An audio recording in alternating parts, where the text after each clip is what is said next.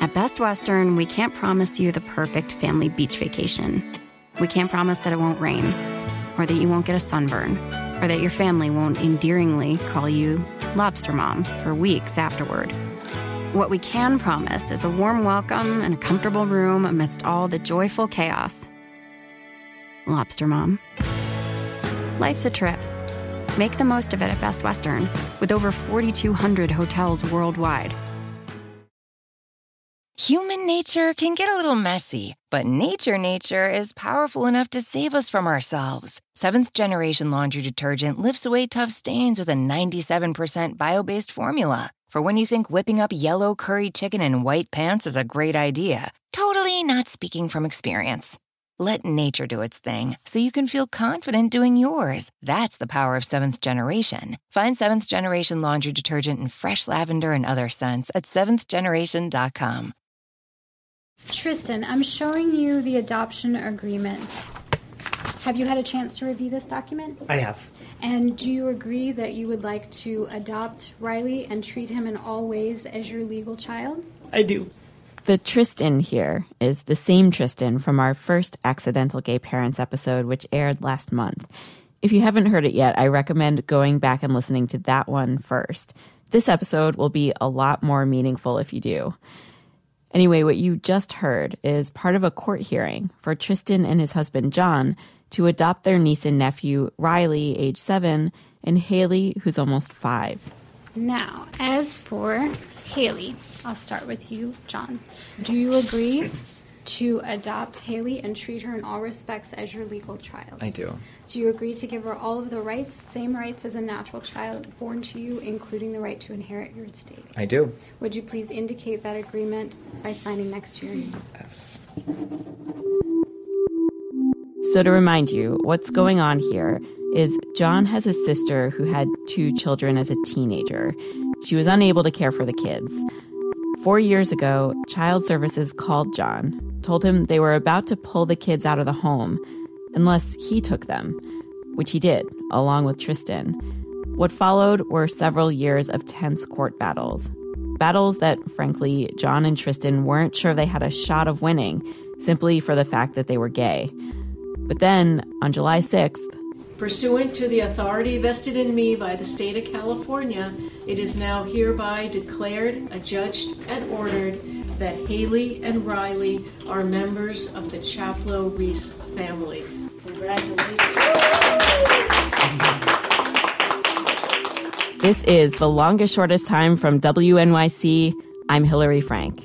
We tell stories of relationships between parents and kids and parents, all those things that keep you lying awake at night. Today, we revisit Tristan and John's story. Last time we heard Tristan's side, now we get to hear John's.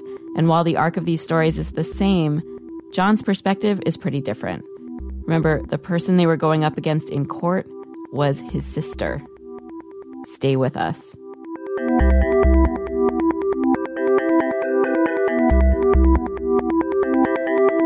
We'll be getting back to the adoption ceremony.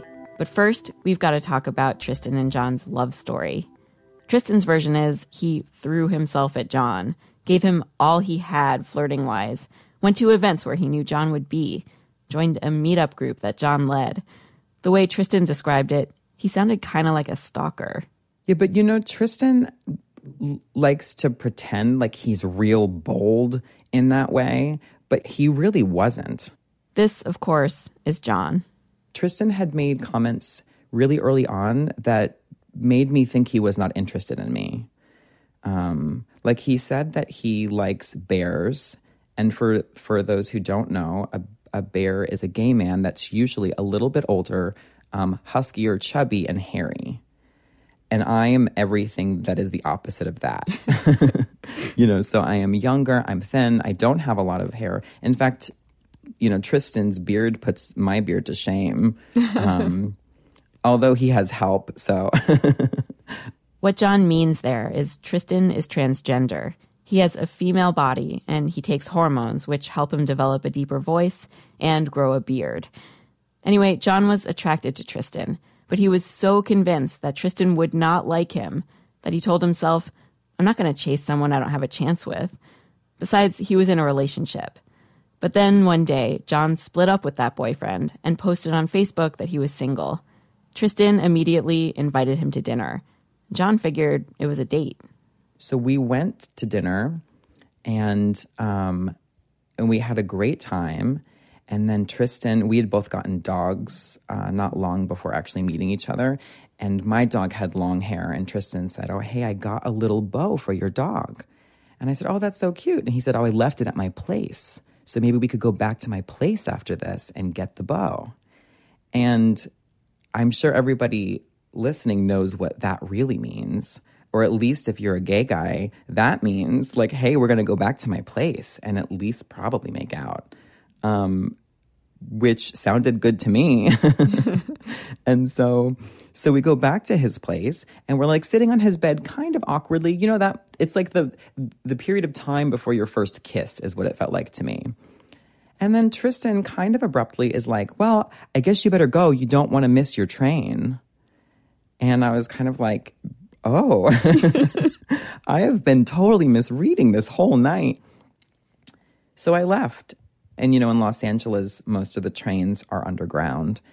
And so when I came above ground, I got a text from him that said something to the effect of, "If you would like to go on a date, I would be interested in that."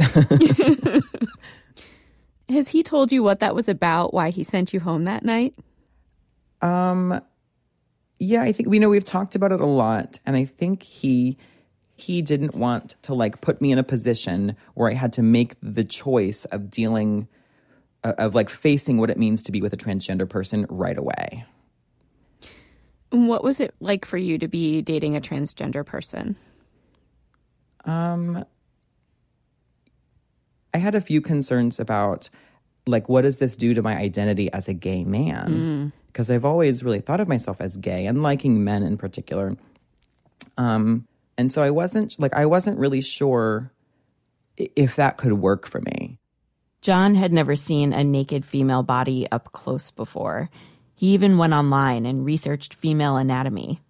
But truthfully, it didn't really matter. I loved Tristan. And whatever that meant for my identity or how people saw me didn't really matter to me, because what mattered to me was that I was with somebody that I loved, that's an amazing person, that would be like a good partner in my life. And I think the second thing is, I think I really value courage and bravery in other people, because to me, like, so much of what it means to be a queer person is that we've had to face the world without some sort of, you know, guideline on how to be who you are. And we face so much judgment in so many different ways because we don't conform by our very nature. And so queer people are usually they're usually brave, strong people because they've had to endure a lot.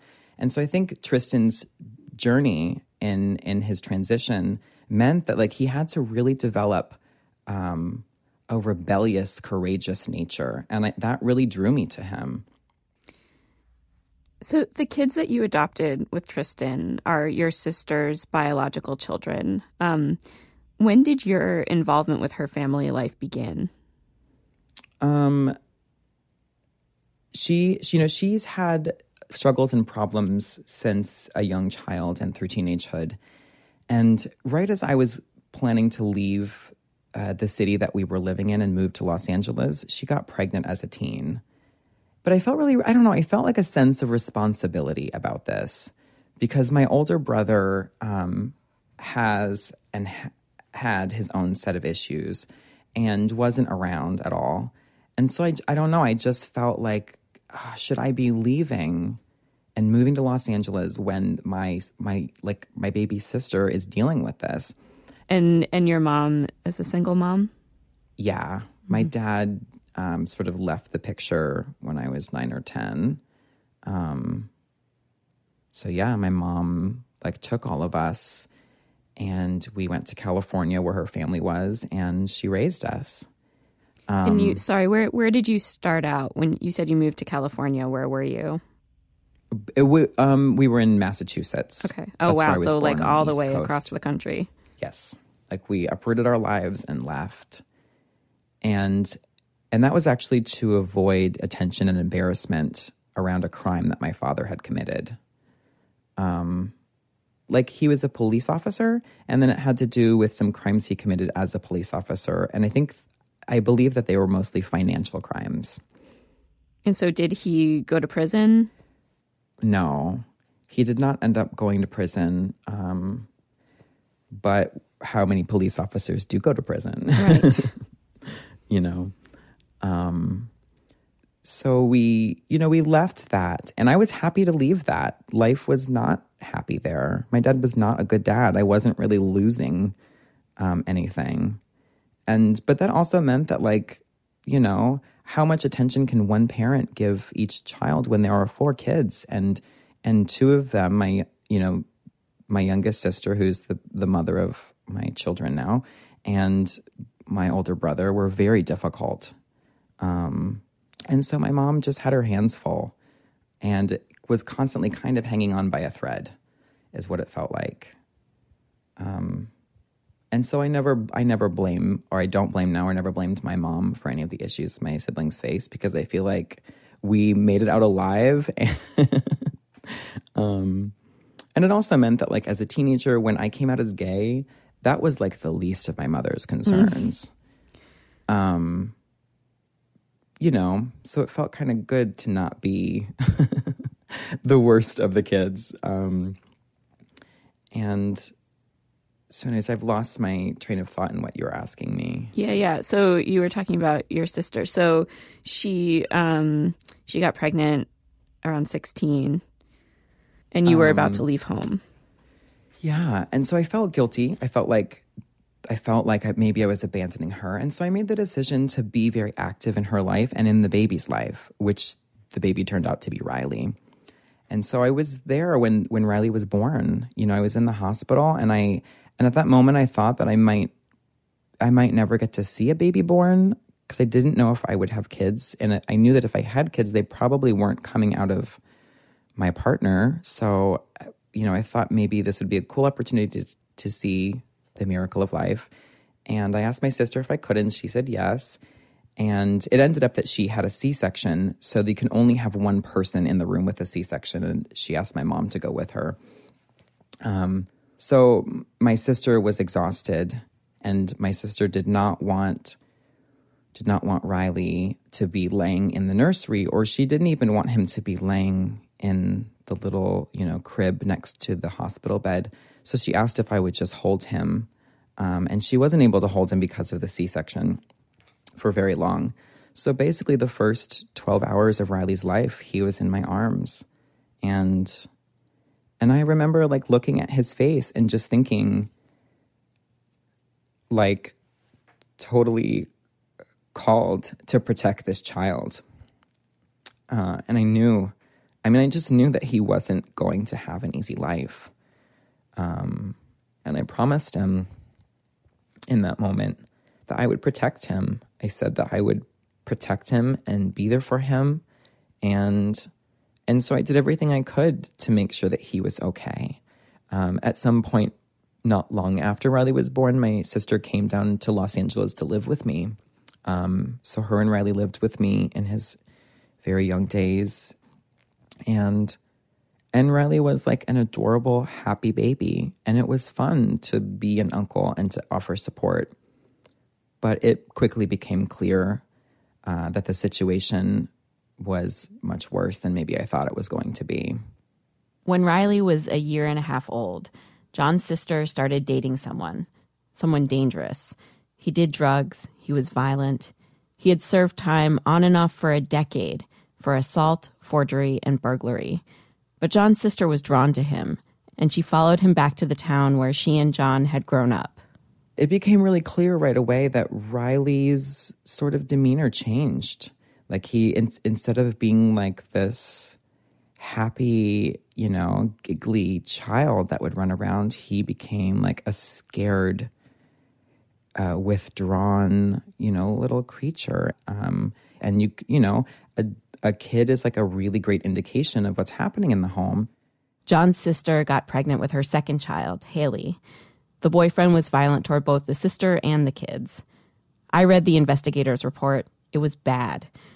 After one particularly rough domestic abuse incident, John got the call from the social worker suggesting that he take the kids. To be honest with you, I did not necessarily have a desire at that moment to like be a parent to 2 young children all of a sudden. I was enjoying my life and my independence and my relationship with Tristan and our dogs. John and Tristan were only in their mid-20s. And so I didn't directly want to all of a sudden take kids and then just have them for the next 18 years. But I knew that the most important thing was making sure that the kids' needs were addressed, that they were taken care of, and that they were protected. And that stuff really superseded any of the other things going on in my mind. John wanted to be there for his sister. And the way he saw it, the best way for him to do that was to do something really difficult. He told his sister he wanted to take the kids off her hands for just a few days, when in reality he knew it might be forever. But he felt he had no other choice, because if he came right out and said, "Let me take your kids forever," there was a good chance she'd say no. And then DCFS would take the kids, and they'd wind up in foster care. And he and Tristan would likely not stand a chance of getting the kids at all. So with his sister's permission, John and Tristan brought the kids home to LA. They filed for emergency guardianship and won, but they did it secretly. And then they notified John's sister and her boyfriend about what they had done. And of course, they totally freaked out on us. It was like text messages and phone calls that were sort of threatening in nature and demanding that we let them see the kids right away. And it became really scary. Like the person my sister was with has a violent history. And we were like scared. They know where we live. And we did something as bold, basically, as to file for guardianship of their kids. And we had to start like watching our backs, like quite literally. When we would come and go from our apartment building, there was always that feeling that they could be there. And there were times where they were there. At one point, John and Tristan were so scared by a surprise visit from his sister and her boyfriend that they took the kids and hid out at a friend's house for a few days. In the meantime, they were filing for permanent guardianship, which meant John facing his sister in court. It was really like seeing a total stranger. But it was really scary because I loved my sister and I hated being enemies with her in that way. Coming up, what it's like to be a gay Uncle Dad on Mother's Day, plus a messy post-adoption sandwich. Don't go away. Here at The Longest Shortest Time, we've got an app that makes it super easy for you to record audio for us to use in the show. Every other week, we post a question for you to answer. Our new question is inspired by Tristan's first gift to John, a dog bow. We want to know, what was your first gift to your partner? We want to hear the sweet ones, the weird ones, the funny ones, the ones you got totally wrong. It's easy to send us your answer. Just go to the iTunes store, download the Longest Shortest Time app, and click Talk. The app also lets you listen to our entire show archive and find help, all organized by topic. And if you like the app, don't forget to write us a review so more people can find it. Thanks.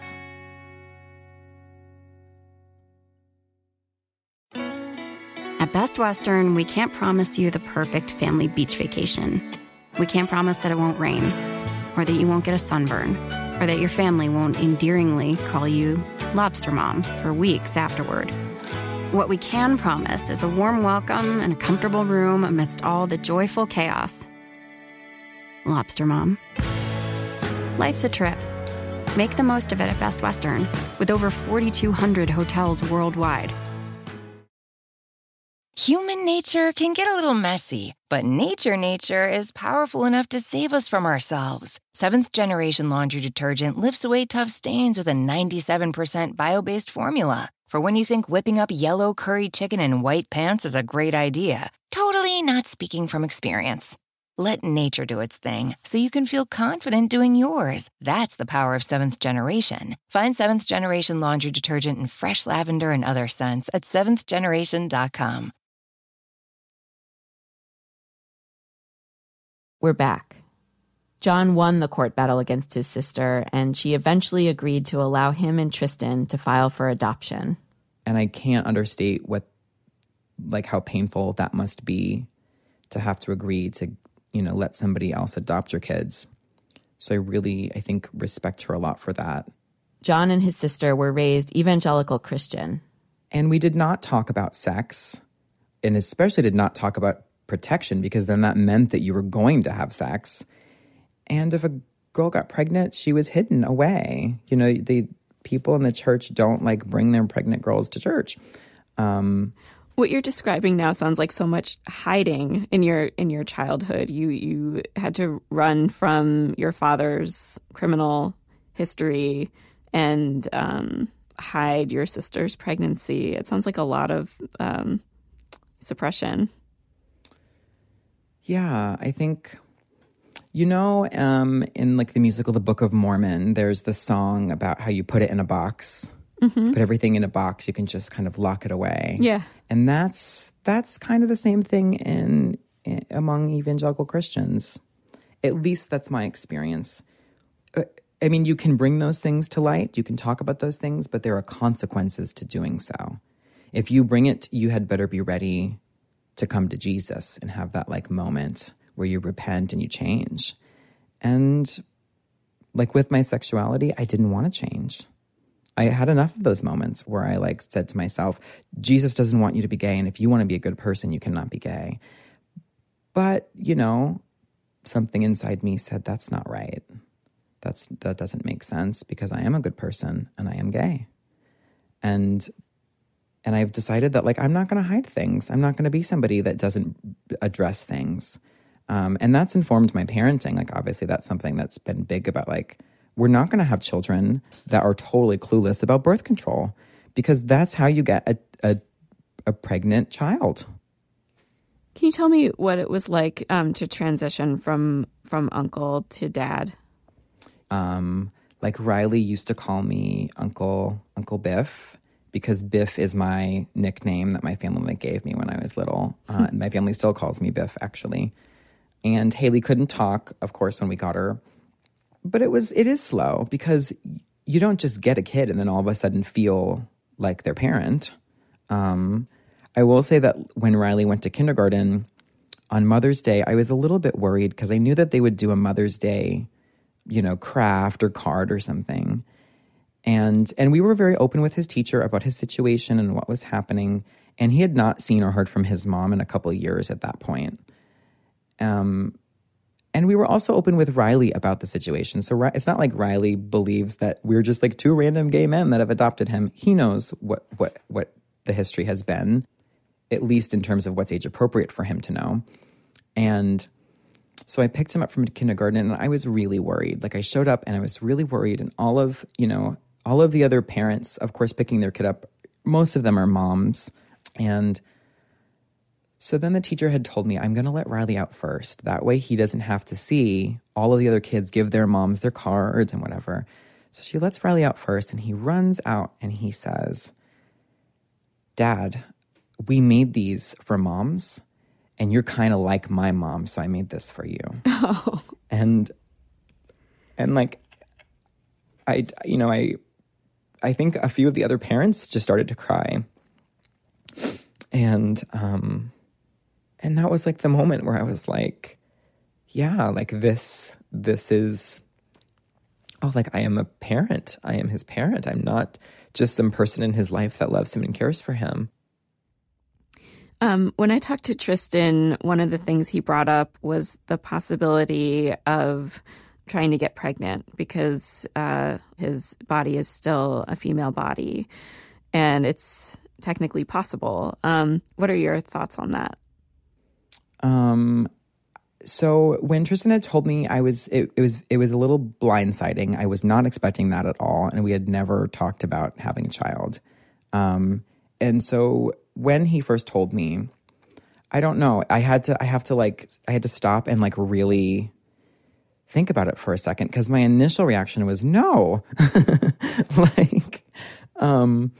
One thing for me that throughout this whole process that I've come to try to really struggle with is I don't understand why people have children or make new children when there are so many other children that could really use a loving person in their life. And And so it was a little difficult to hear Tristan say that he wanted to have a biological child. To be honest with you, like, Tristan has given me the universe. Like, he's enabled me to be a parent. He's protected my niece and nephew, who are now my children. He works full time and works really hard, and I get to like stay home and caretake, and I live like a really wonderful life because of Tristan. John says, given all of Tristan's support, he's going to have to give the baby thing some serious thought. But it's hard to even think about the enormous possibility of having a biological child together because they've just come off of another huge event in their lives, the adoption. Speaking of which, I got the chance to talk to John and Tristan immediately after the hearing, and I want to play you some of the tape. Here's Tristan. It's done. Oh my gosh. Wow. So, like, how are you feeling? I don't really know. I was pretty convinced that something was going to happen to stop it. I feel like the sort of weight of being afraid that something could happen to tear apart our family is gone. So that feels really good. And I feel like, I don't know, I worry that as a family, the sort of that weight or the sort of like drama of all of the turmoil and tension has become one of the defining characteristics of our family. And I feel really, really excited to see what kind of family we can be without that. You know, now we get to pick what kind of a family that we are. We get to choose what matters to us. We get to choose, you know, what kind of parents we are and what we value and care about and love about each other, outside of having to be afraid that someone's going to come and take them away, and outside of having anything sort of hanging over us, I guess. Next, I talked to John. He filled me in on how the hearing went down and told me about the teddy bears the kids got from the judge. She called them adoption bears. They're white with little American flag ribbons tied around their necks. Riley's face just like lit up, and he just smiled endlessly. I know everybody thought it was because he was excited to be adopted, but I think it was just really the teddy bear that that was exciting for him. And then we got to take pictures with the judge, so she called us up and we could take pictures with her, which was fun to be on the other side of the, the judge's bench for a change. There were lots of tears. I think I probably cried the least, but I've taken holding back tears to an art. So, Tristan was talking about feeling like he can start to think about the kind of parent he wants to be. What do you think that looks like? What are you imagining will be different? I think that I'm hoping to let go of some things. Like this will probably start to sound a little neurotic, but like I'm a pretty neurotic person housekeeping wise and as a parent, and so like I'm constantly wiping the children's faces and making sure that our house looks totally perfect, like something out of a magazine, and just trying to do like everything. And I think that's often comes from a place of feeling inadequate or feeling like, because we're not like considered the real thing, I have got to make everything perfect. So I think I'm really looking forward to like, letting go of some of those things. I don't know, letting their face just be dirty for a couple hours, or leaving some dishes on the counter and going to bed. So of course that will also be a long process for me. But I'm excited about that. After the hearing, John and Tristan took the kids and some close friends to a hipster LA diner that they love, so Tristan could get his favorite sandwich called the Sloppy Tofu Mess. Then they went paddle boating on Echo Park Lake. And then, that night, they went to the airport to fly back to Portland. That's where they live now. The flight was delayed, and John and Tristan kept the kids calm by promising them root beer on the plane. So then the problem with that is they refused to go to sleep on the plane until they got their root beer. And then the flight attendant didn't actually have any root beer anyways. If I had promised my daughter root beer on the plane and she had to wait that long for it, and then it turned out there was no root beer, she would just freak out. Well, as you can imagine, our children are pretty decent at dealing with disappointment. And I think they were also just so tired at that moment that they were just happy to get ginger ale.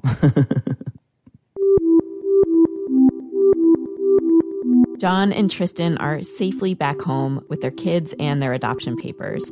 John tells me the very next day after they got back, Riley went off to sleepaway camp for a night. It was his first night away from John and Tristan since they took him in. John says it went great, aside from Riley losing half his things. We have been blown away by your response on our blog to Tristan and John's story. Please keep your comments coming. Leave them at longestshortesttime.com on this episode. That's episode 62. And don't forget to call into our app with the first gift that you gave your partner.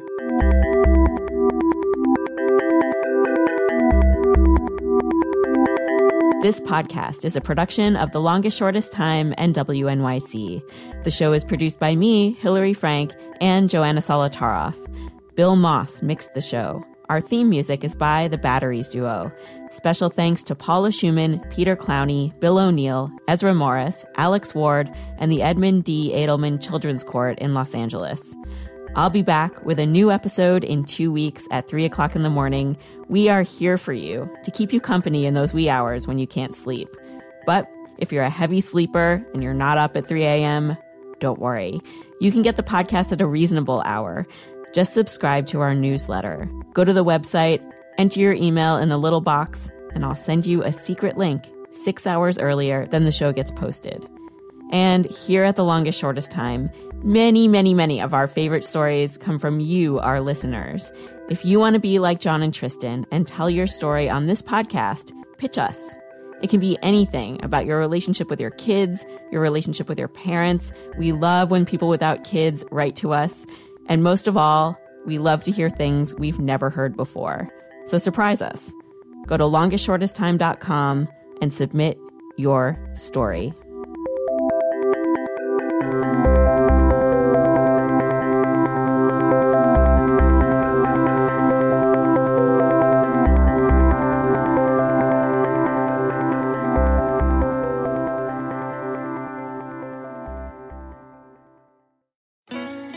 At Best Western, we can't promise you the perfect family beach vacation. We can't promise that it won't rain, or that you won't get a sunburn, or that your family won't endearingly call you Lobster Mom for weeks afterward. What we can promise is a warm welcome and a comfortable room amidst all the joyful chaos. Lobster Mom. Life's a trip. Make the most of it at Best Western, with over 4,200 hotels worldwide.